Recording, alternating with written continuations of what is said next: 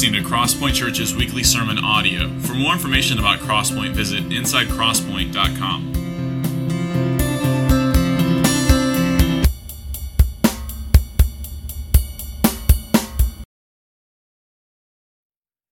Thanks for moving the pulpit back. I was getting nervous for a second there. I'm really thankful for our kids leading us in worshiping the Lord this morning. I want to continue to lead us in considering the Word of God and the beauty of the gospel by looking at Philippians chapter 1. So if you have a Bible with you, and I hope you do, Philippians chapter 1 will be in verses 3 through 11. My name is Robert. I'm one of the pastors here. I'm really glad to be able to open up God's Word together this morning. So I want to pray for us while you're turning to Philippians chapter 1, and then we'll read the text, and I've got a few points to make. Father, we do thank you for this truth that you know everything about us. I mean, there's just not an element of our lives that you are unfamiliar with. And on the one hand, that is so encouraging. That is such a blessing to know that you are sovereign over all things and that you care enough about us to know everything about us. You made us, you formed us, but at the same time, that fact that you have created us means that we owe our every being to you and every element of our lives. And as we look at our own hearts and our own minds, we are painfully aware very often how we do not give you everything that we have. And yet you know it all about us. Father, that should cause us to tremble in fear. But because of the gospel, because of your Son, Jesus, you have known everything about us and continue to love us in such a way where you have redeemed us from even the worst aspects of who we are.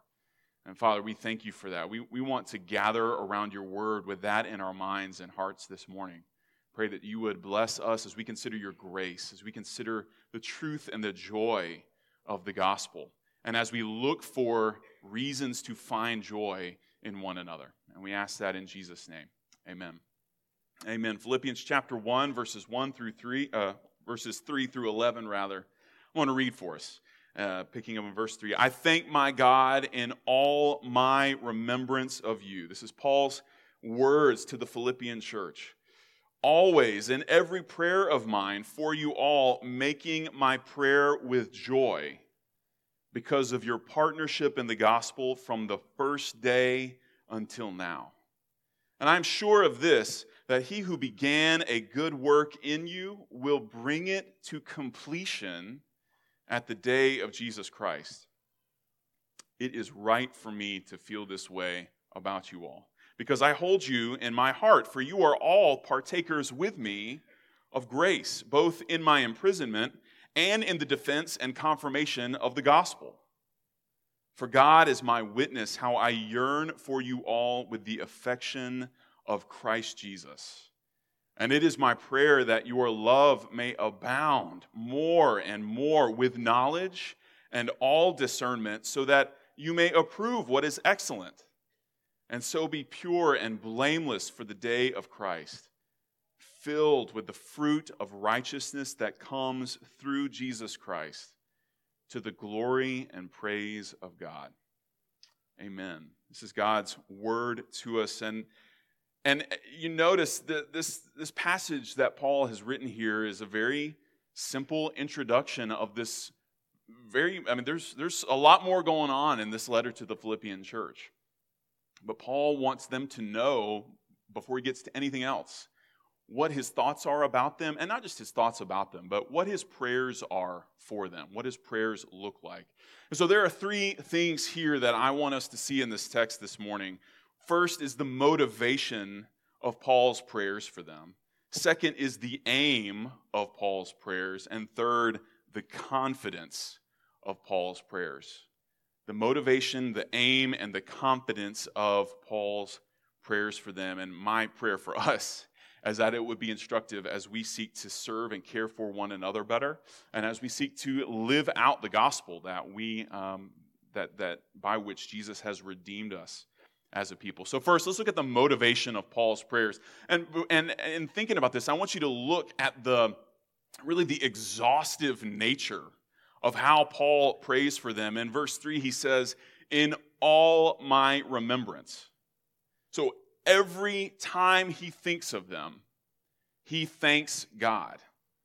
Every time he thinks of them, he thanks God. Verse 4 says that always in every prayer for you all, he prays with joy. He's holding nothing back. I mean, there is no hesitation in Paul's praying for them. Every time and for all of them, whenever he prays, he always prays with joy. He is always giving thanks to the Lord. Not sometimes. It doesn't ebb and flow in this clear in the wording here. There's no changing or shifting. Paul is always finding reason to be thankful and joyful about the Philippian church. I don't want to get too heavy too quick here, but I think it is worth this very important question. If you or I wrote this prayer, this passage, on a note card and gave it to fellow church members, would they believe you? Maybe a better question, would you believe you? Like if you wrote that down on a card and handed it to people, would you be rolling your eyes at yourself? It's an important question for us to ask. And maybe a better question is, okay, how can our prayers look this way? How can we pray for one another and think of one another more along these lines? Now, there's a chance that First Baptist Philippi was just worth getting really excited about. And Paul had no reason whatsoever to ever be worried or bothered about them. But I think it is more likely that Paul's thanksgiving and joy over them actually went a lot deeper than that. That it was a sustained joy and thanksgiving despite the circumstances, despite what may have been going on in the church or in their interpersonal relationships. So why do Paul's prayers look this way, and how can our prayers look the same? I think the answer lies in the motivation of his prayers, which is that Paul sees the Philippians as participants with him in gospel ministry. Paul sees the Philippians as participants with him in gospel ministry. Now, what do I mean by that? Well, if you look at verse 5, once again, he says, I thank God for you. I pray with joy for you. Why? Because of your partnership in the gospel. Because of their partnership. Now, what does this partnership look like? Turn with me to Philippians chapter 4, right at the end of this letter. He brings up their partnership once again. And if you look at verse 14, he says, it was kind of you to share my trouble. And you Philippians yourselves know that in the beginning of the gospel, when I left Macedonia, no church entered into partnership with me in giving and receiving except you only. Even in Thessalonica, you sent me help for my needs once and again. So this partnership, at least in this circumstance, looks like the Philippian church sharing the load of gospel ministry with Paul. They share in his burdens. They share in his hardships, the difficulties that he is faced with on a regular basis. And they also share in the blessings that they have received. They're quick to provide for him whatever he may need to continue the work of proclaiming the gospel throughout the world. This isn't just a relationship of convenience. It's one that is marked by mutual service and care for the sake of the gospel. That is the distinguishing mark of this partnership between Paul and this local Philippian church. The key is to understand that their desire is to glorify God through fruitful and faithful gospel witness. That's the key behind this partnership that they have. That's what's fueling this partnership of theirs with Paul. Philippians 4, picking up in verse 17, he says, not that I seek the gift, but I seek the fruit that increases to your credit. In other words, I'm not as concerned about how much you give or even that you give so much as I want to delight in the fruit that increases to your credit. He goes on, I have received full payment and more. I am well supplied, having received from Epaphroditus the gifts that you sent, a fragrant offering, a sacrifice acceptable and pleasing to God. Not to Paul, but to the Lord. And my God, he says, will supply every need of yours according to his riches in glory in Christ Jesus. In all of this, to our God and Father be glory forever and ever. Amen. So this partnership is more than just an investment of financial resources.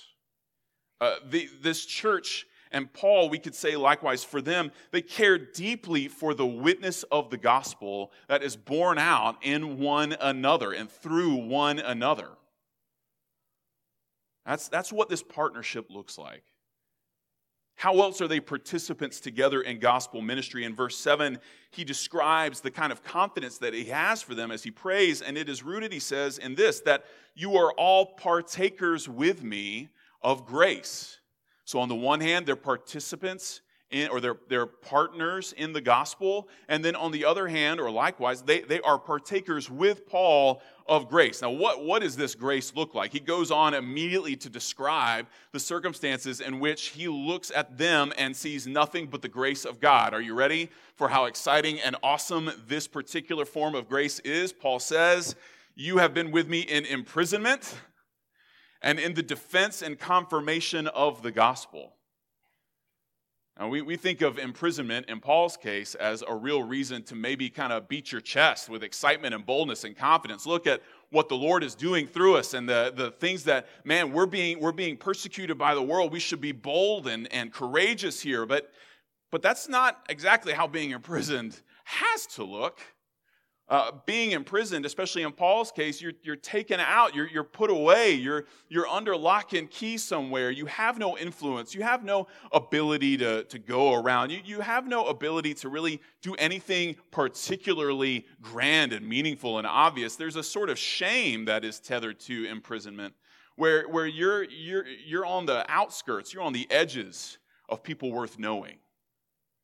And the Philippians, Paul says, they have not grasped hold of that, but instead they have linked arms with Paul all the more. And Paul sees this as evidence of the Lord's grace in their lives. Once again, because they're so much more concerned with gospel witness, gospel fruit in and through one another, that it overshadows the suffering that they have experienced together or that they witness in the life of Paul. These are not fair weather friends. They are fellow sufferers and recipients of grace together with Paul. And I want you to see the emboldening effect that this has. Maybe you've experienced this for yourself. I know I have, where you witness the suffering that may be going on in another brother or sister's life, or where you share in suffering together in some way, facing some particular hardship or difficult circumstance together, how the Lord uses that suffering or those trials or difficulties to actually draw you closer to himself, and not just to himself, but to one another. There's an emboldening that takes place as the Lord brings his people together, even through trials and suffering, but as means of his kindness and his grace towards them collectively. And it stirs up the church. It stirs up his people to bear faithful witness and bear fruit of the gospel in their lives and through their churches. See, Paul sees them as partners in gospel witness and partakers of gospel grace. And this isn't because of their affinities, the social status that each of them have. Maybe it's not because of the politics that they hold to or the personalities that they bring to the table. It's not even because of the personal spiritual benefit that these people might bring to Paul in and of itself. That's not the source of Paul's affection for them. Rather, Paul sees them above all as linked together inseparably by the gospel and by the mission that the Lord has tasked his people with of proclaiming, bearing witness to the gospel in the world. Paul's excitement, his love for them is really rooted in the fact that the Lord's work is evident in and through them. Elsewhere in 1 Corinthians chapter 1, Paul speaks similarly of this church in Corinth. If you turn there, chapter 1, verse 26, and a few verses down, he says this: "Consider your calling, brothers. Not many of you were wise according to worldly standards. Not many were powerful. Not many were of noble birth." And going down to verse 30, "Because of God, however, you are in Christ Jesus, who became to us wisdom from God, righteousness and sanctification. and redemption, so that as it is written, let the one who boasts boast in the Lord. Paul's pride and joy, his boasting in the Philippian church, isn't in anything about them, but his boasting in them, his love for them, his pride in them is rather a boasting in the Lord and his work through them. He is bearing witness to the grace of God through this church in his own life and in the world. So here's a kind of a follow-up question to the question I initially led off with. Do we see one another as partners in the gospel and partakers of grace like Paul does? It's really easy, and I want you to kind of assess your own mentality, even right now, even this morning as you were walking into this building. I want you to think about everything from the moment you walked through the front door into your seat and sat down and then diverted all of your attention to the front of the room. I want you to think about this for a minute. How easy is it to just file in and see one another as really just members of some sort of club? Or to come in and really see one another as fans of like the same team? Now listen, I am a fan of several teams. And lately, it's been great to be a fan of the teams that I'm a fan of. Okay? For several years now, for several reasons. It's been a good thing. I'll go to football games or baseball games and sit down around other fans of these teams. And very rarely, I mean, there's a camaraderie that comes about when you're sitting elbow to elbow with somebody who's cheering on the same players or teams or booing the same bad calls or whatever. There's a camaraderie that comes about through that. But let me just go ahead and tell you, I have never left a game and thought to myself, I want to see that guy again. And part of it is because it's always hot in these environments and, there's a whole host of reasons. Nevertheless, we can't see one another in this way. What Paul is describing here is something that goes well above and beyond the sort of superficial camaraderie that might be linked to being a fan of the same team or whatever the case may be. Paul is describing something here that is so much more. The gospel makes us into more. It calls us to more. And the gospel unites us with a common goal, which is to make Christ known in the world. And I say the world, and that maybe sounds like far away places, but the world really starts like right here in your immediate vicinity, right? So the call that we've been given together, not just as individuals, but together, is to bear witness to the gospel, to be participants together in gospel witness and ministry in the world. 2 Corinthians 5:18 through 21 says that all of this is from God, who through Christ reconciled us to himself and gave us the ministry of reconciliation. He gave us the ministry of reconciliation. That is, in Christ, God was reconciling the world to himself, not counting their trespasses against them, and entrusting to us the message of reconciliation. We've been entrusted with the message of reconciliation. Therefore, we are ambassadors for Christ, God making his appeal through us. So we implore you on behalf of Christ, be reconciled to God. For our sake, he made him, Jesus, to be sin who knew no sin, that in him we might become the righteousness of God. That is our identity in Christ. That is what he's called us to collectively as a people, not just as individuals, but as a body. That's what he's called us to by just virtue of belonging to the same local church. That together we might be ambassadors, that we might actually function as an embassy of the gospel in this world. Jesus took on our sin. He did away with it at the cross.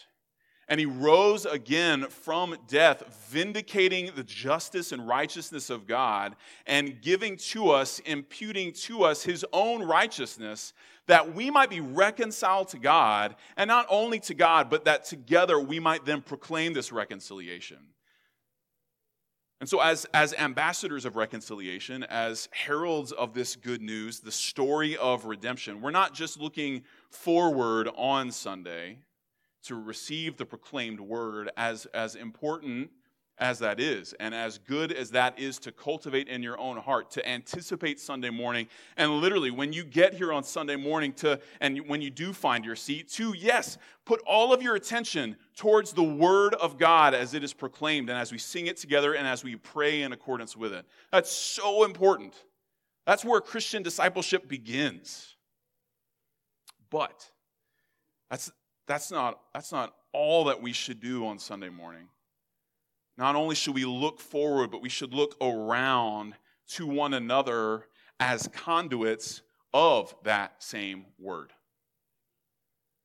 And so you come here on Sunday morning, we come together, we gather together in the name of the Lord, we hear from his word, but we're not just hearing from his word, depositing that information and leaving, but rather we're hearing from his word, and together we're bearing witness in one another's lives of the ways that the word is transforming and shaping each of us, and the ways in which the word of God then goes forward from us as we together leave this place and go out to the various places that the Lord has called us to. His word goes forward there as well. And that's the gospel partnership and partaking of gospel grace that Paul is describing here. And that's what motivates him to pray for them in the ways that he does. I mean, do you see how this radically alters the way that we think of each other? It means that you're not just a teacher or a banker or a doctor. You're not just a stay-at-home mom. You're a participant in gospel ministry. Maybe a better way to think of this, it's not just that person is a doctor. It's not just that person is a veterinarian. It's not just that person works at Aldi. It is that God has actually given them the ministry of the gospel in all of those spheres.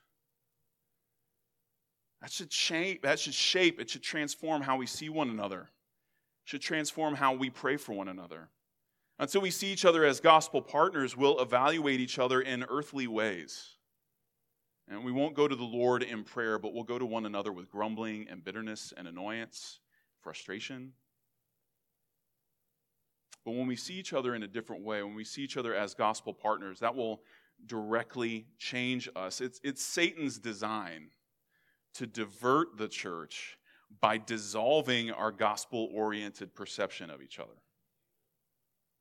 When we fail to see each other through the lens of the gospel, that's when the church starts to go completely off the rails. But look at what untempered joy and thanksgiving is ours. The joy and thanksgiving that Paul describes here, when we see each other with gospel lenses. When our expectations of each other aren't rooted in the expectations of this world, but are instead rooted in the hope of the gospel. Think about that. Seeing one another as gospel partners will directly influence not only the tenor, but the content of our prayers, which leads to the second thing that I want us to see, which is the aim of Paul's prayers. We've looked at the motivation. Let's look at the aim, the goal, the objective of Paul's prayers. How do you pray for gospel partners and fellow participants in grace? How are we supposed to do that? Well, Paul gives us a really good example here in verses 9 through 11. To start with, we should pray with an eye for hearts and minds. Verses 9 through 11, if you've forgotten, it says, "It's my prayer that your love may abound more and more with knowledge and all discernment, so that you may approve what is excellent, and so be pure and blameless for the day of Christ, filled with the fruit of righteousness that comes through Jesus Christ, to the glory and praise of God." This love here is exemplified by Paul himself, even in this passage. And he says in verse 7, "I hold you in my heart." He holds them in his heart. Think of the affection that's bound up in that phrase. I hold you in my heart. He says in verse 8 that I yearn for you with all the affection, or I yearn for you all with the affection of Christ. That's a statement. Certainly we want to strive for that. Have you ever really said that about yourself or about a brother or sister? Where you think, I love you with the affection of Jesus Christ. That when Sunday morning is over and I go about the rest of my week, it's maybe not every second of the day, but the Lord brings you to my mind, and I want to see you. I want to hear from you. I want to know how you're doing. That's maybe just the beginning of what Paul is describing here.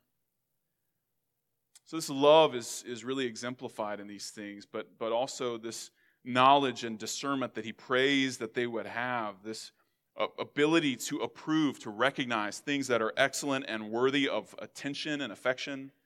This is more than just a head knowledge. He's not just praying that they would grow in their doctrinal standards. He's not just praying that they would grow in their ability to, parse out the key passages of, Leviticus. He's praying that this knowledge that he wants to see in them would work itself out in such a way where they know the Lord, where they walk with the Lord in increasing holiness, where they encourage one another to do the same.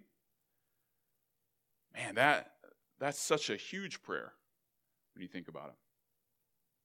And of course, I think we recognize these attributes greatly serve the collective witness of any church that would pray for these things to take root in the people that make up that body of believers. They serve our collective witness. They serve our understanding of the gospel. 1 Corinthians 13, 1 through 3, Paul says, if I speak in the tongues of men and of angels, but have not love, I'm a noisy gong or a clanging cymbal. And if I have prophetic powers and understand all mysteries and all knowledge, and if I have all faith so as to remove mountains, but have not love, I am nothing.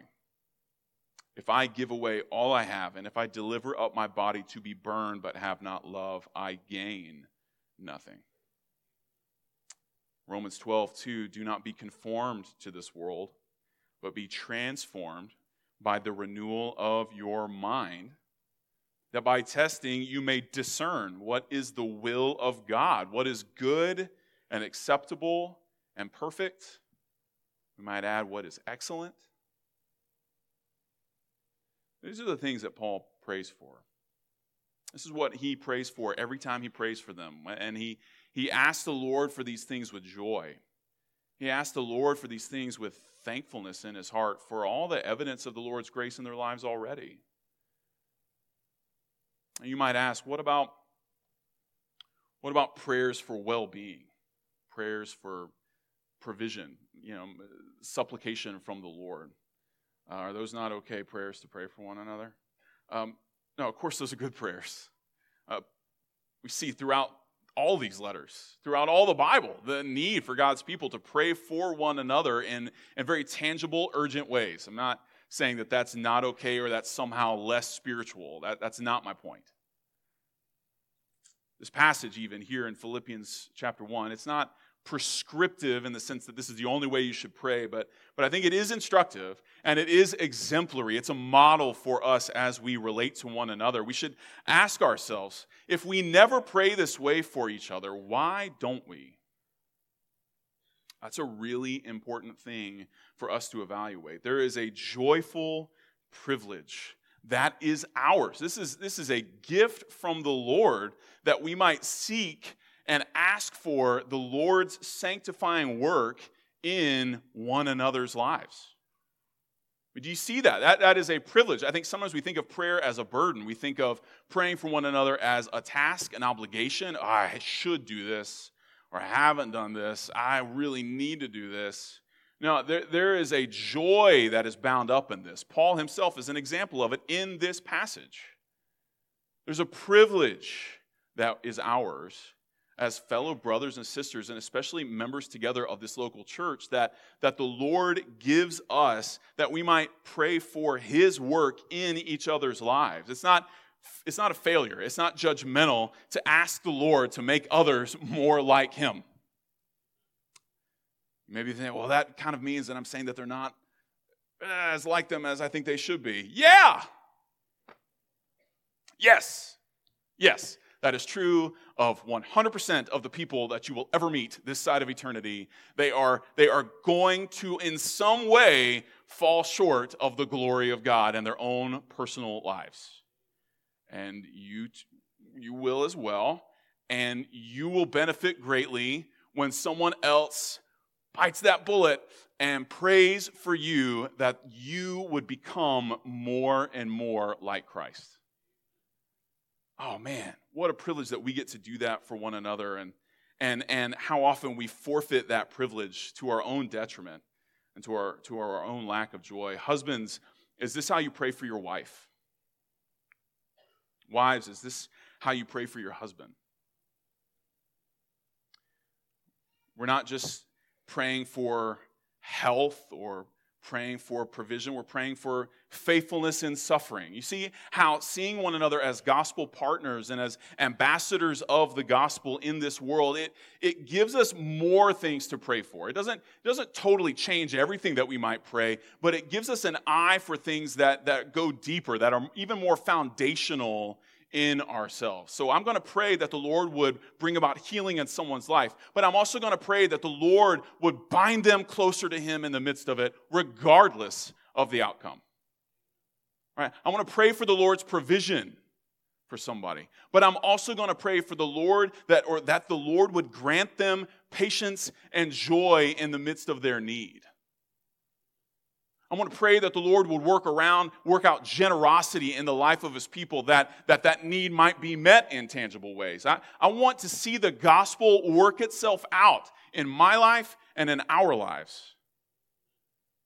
Because we're partners. We're partakers of grace together.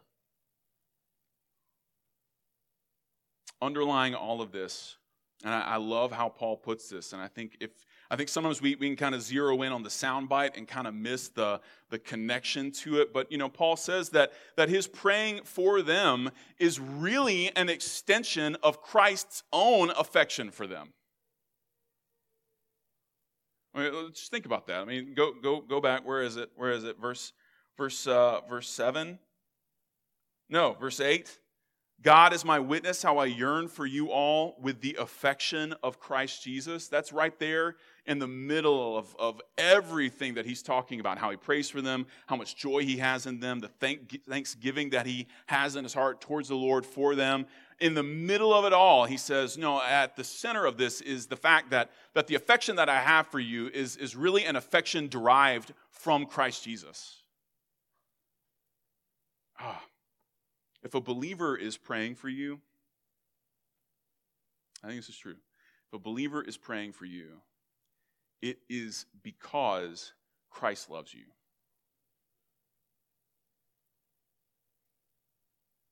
All right? Let's not divorce our prayers from the sovereign goodness of the Lord. The Lord Jesus Christ has ordained things in such a way, he has fashioned his church in such a way that we are extensions of the love of Christ toward one another. That is our calling. That is the ministry that we share together. Some of the most visceral moments of experiencing Christ's love for me have come through prayers that others have raised to the Lord on my behalf. Especially ones pertaining directly to my love and knowledge of the Lord. Because there are times where I can't pray those things for myself. But the Lord in his kindness, he directs a brother or sister to lift me up.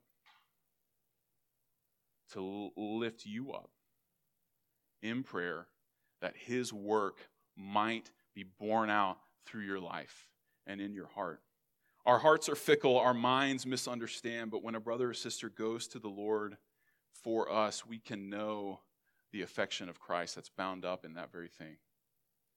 So what are the things that Christ wants for you and me? If our prayers are really an extension of Christ's affection, what are the things that he wants for us? The the more the gospel drives us and determines how we pray for one another, the bigger our prayers will be for one another. And again, I'm not saying that our prayers will be more spiritual, but rather that we will want bigger, better, more eternal things for each other. That's the fruit of seeing yourself as really an ambassador of Christ's love to fellow brothers and sisters in the Lord. Apart from this gospel hope, the prayers that we pray will become stale and lifeless, though. Seeking righteousness apart from Jesus, it only goes that direction. Which is why we must ground our confidence in the person and work of Jesus as we pray, and as we care for one another, and as we minister alongside one another. And so the third and final thing that I want us to see in this passage is the confidence of Paul's prayers. And he gives a revealing timeline here. In verse 5, he says, I'll back up. I thank my God in all my remembrance of you, always in every prayer of mine for you all, making my prayer with joy, because of your partnership in the gospel from the first day until now. So Paul, part of his thankfulness for them and his praying for them is rooted in the fact that they have been partners in the gospel, not just generally, but that from day one until today, you've been partners with me in this gospel. There's a reason why he starts talking about time. He's from past to present, you've been partners in the gospel. Why does he bring this up? It is kind of answered for us in the next verse. Verse 6, I am sure of this, that he who began a good work in you will bring it to completion at the day of Jesus Christ. So he's thankful for them. He prays for them in large part because they're partners in the gospel, and they have been from day one until today. But you don't pray for the past, right? You pray for what hasn't happened. And so he says, but I'm praying for you in large measure because I'm confident, not that you guys will continue to just get better and better, that you guys will figure it out, you're smart, but because he's confident that Jesus, who began this work in them back there on the first day, and has gotten this good work going through them up to today, will bring this good work to completion at the day of the Lord. The day when everything is judged and evaluated and estimated and seen rightly for what it is or isn't. That day, Paul says, Jesus will bring you to that point. And that's why I'm able to pray the way that I do. I think it's so important. This is maybe the simplest point, but it is the most important one for us to grasp. If we pray for one another, but secretly are hoping that our prayers will just kind of nudge people to be better, do better, that our words of encouragement are really exhortations because we're relying on their own righteousness to carry them all the way home, then we will eventually be very frustrated with one another. We will fail in this task that we've been given. Paul's confidence, however, is not in the Philippians. His confidence is in Christ's faithfulness to complete his work in them. Who made them gospel partners and grace partakers in the first place? It wasn't the Philippians. It wasn't even Paul. But that's the work of the Lord that began all of this in them. And so, will the same Christ who died to save us fail to finish his work? No. The answer to that is no. He will not fail. He will absolutely succeed in what he has set out to do in his people. And so the reason Paul prays for them is because of Christ's love for them, because of Christ's faithfulness to them, which gives a really different meaning to Paul's earlier words where he says that I pray for you with the affection of Christ himself. He's not just saying, I love you like Jesus loves you, or I love you as much as, or maybe approximating something like the love that Jesus has for you. No, he's saying, I love you with the affection that Jesus has for you. My love for you is an expression of the beginning, middle, and end, bringing you all the way to completion, faithfulness and steadfastness and love of Jesus for you, even as I pray that you would grow in love and knowledge and discernment. That is an act, that is a work of the Lord in and through Paul to bless and bring about good things in the Philippians. Do you see that? Do you want that for yourself? Man, I want that to define how I view us. I want to be motivated to pray because of Christ's great love for us. And I want to pray these things knowing that Jesus has sworn he will work these things into and through you and me. I want to pray with that confidence. I want to recognize Christ's sovereign love extended through us in our prayers for one another. So, this passage, this calling that we have is really nothing less than to see one another in light of eternity. To see one another as the final products of Christ's redemption. Not just works in progress, but to see ahead, to have the kind of downfield vision that says, no, I know where this is going, and so I'm going to pray, and I'm going to live, and I'm going to speak, and I'm going to act in such a way that indicates to this world that I know who this person really is in Christ. And I'm going to pray that they look more and more like what I know them to be, not because I've just got some sort of optimism about them, but because I know who Jesus is, and I know what he has promised to do in the lives of his people.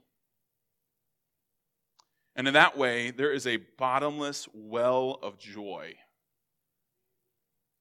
because it's anchored not in ourselves or in one another. It's anchored in Christ. That's the joy and thankfulness of confident hope. So how do we cultivate this vision of one another? How do we do that? That's the work that we have, where we remind ourselves, where we are so immersed in the truth of the gospel that it begins to shape and transform how we see one another, where truly it functions as a lens that filters our perception of one another, where I look at somebody, even in their imperfection, even in their sin, maybe even in sin that is a direct affront to me personally, but I look at them and I go, okay, but I know who they are in Christ because they have trusted in Jesus. They've put their hope in him, and so I know where they are going, not because they're going to get themselves there, but because Jesus will. And so I'm going to see them that way, and I'm going to pray for them that way, that they would become more and more what Jesus has already declared them to be. In a moment, we're gonna receive the Lord's Supper together.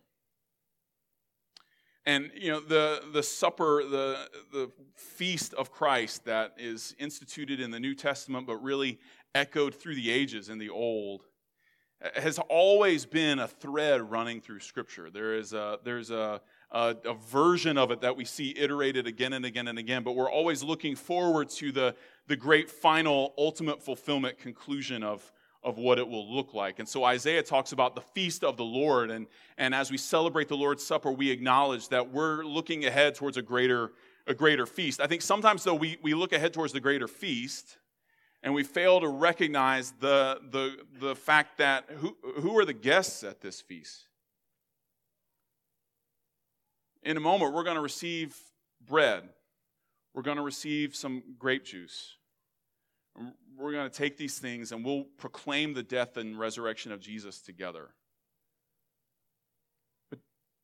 But you know that the Feast of the Lamb is so much grander than this, right? I don't mean to dismiss the Lord's Supper. My point is to say that the Lord's Supper it's still just a shadow of things to come. And just like that bread will give way to a whole banquet, and just like that juice will give way to the greatest wine that has ever been made, so too will the guests at that table transform from beginning to end. Right? I mean, in a moment, we're going to line up, and we're going to not know where to go, and the ushers, they'll tell you where to go. You need to look to them. But in a moment, you're going to need to look to them, and you'll line up, and you'll be standing among People that you know, people that you don't know at all, people that you know really well. You'll know their stories. You'll know the things that they've wrestled with and struggled through. You'll know a lot of that stuff. You'll know the ways that they've sinned against you. You'll be aware of the ways that you've sinned against them. But there's coming a day where the Lord's table will look radically different. And we will be seated at a table together. I don't think there will be any confusion as to where we need to go. No one will need gluten-free bread or any other sort of modification. None of that, right? We'll be gathered together at the Lord's table. And we will look at one another, and we will see one another with awe and amazement. Not because we're impressed with each other. Not because we're just taken aback by the glory that we each sort of have on it. No, that's not what I'm talking about. No, we'll be taken aback. We'll be blown away by the redemptive work of Jesus in each of our lives. And we'll celebrate the Lamb together. That's what Paul is talking about here as he prays for them. With the affection of Christ, as he looks ahead towards the day of the Lord and rests in confidence knowing that the Lord will bring about his good purposes in his people. That's what drives him to pray. And that's what should drive us to pray. Not ourselves, but the beauty and wonder of the Lord. Let me pray for us. Father, we confess these are high and lofty things. These are things too great for us to comprehend. We know our own hearts, we know one another, and we fail very often to see one another in light of the gospel. But I pray that you would help us to see one another through the lenses of your word, through the lenses of the gospel, that we might delight in one another, pray for one another, seek your good and sanctifying work in one another's lives, because we are partners in the work you are doing in this world of redemption. So, Lord, give us joy. Make us increasingly thankful for one another. And help us to look for and exalt Jesus in and through our church. And we ask that in Jesus' name. Amen.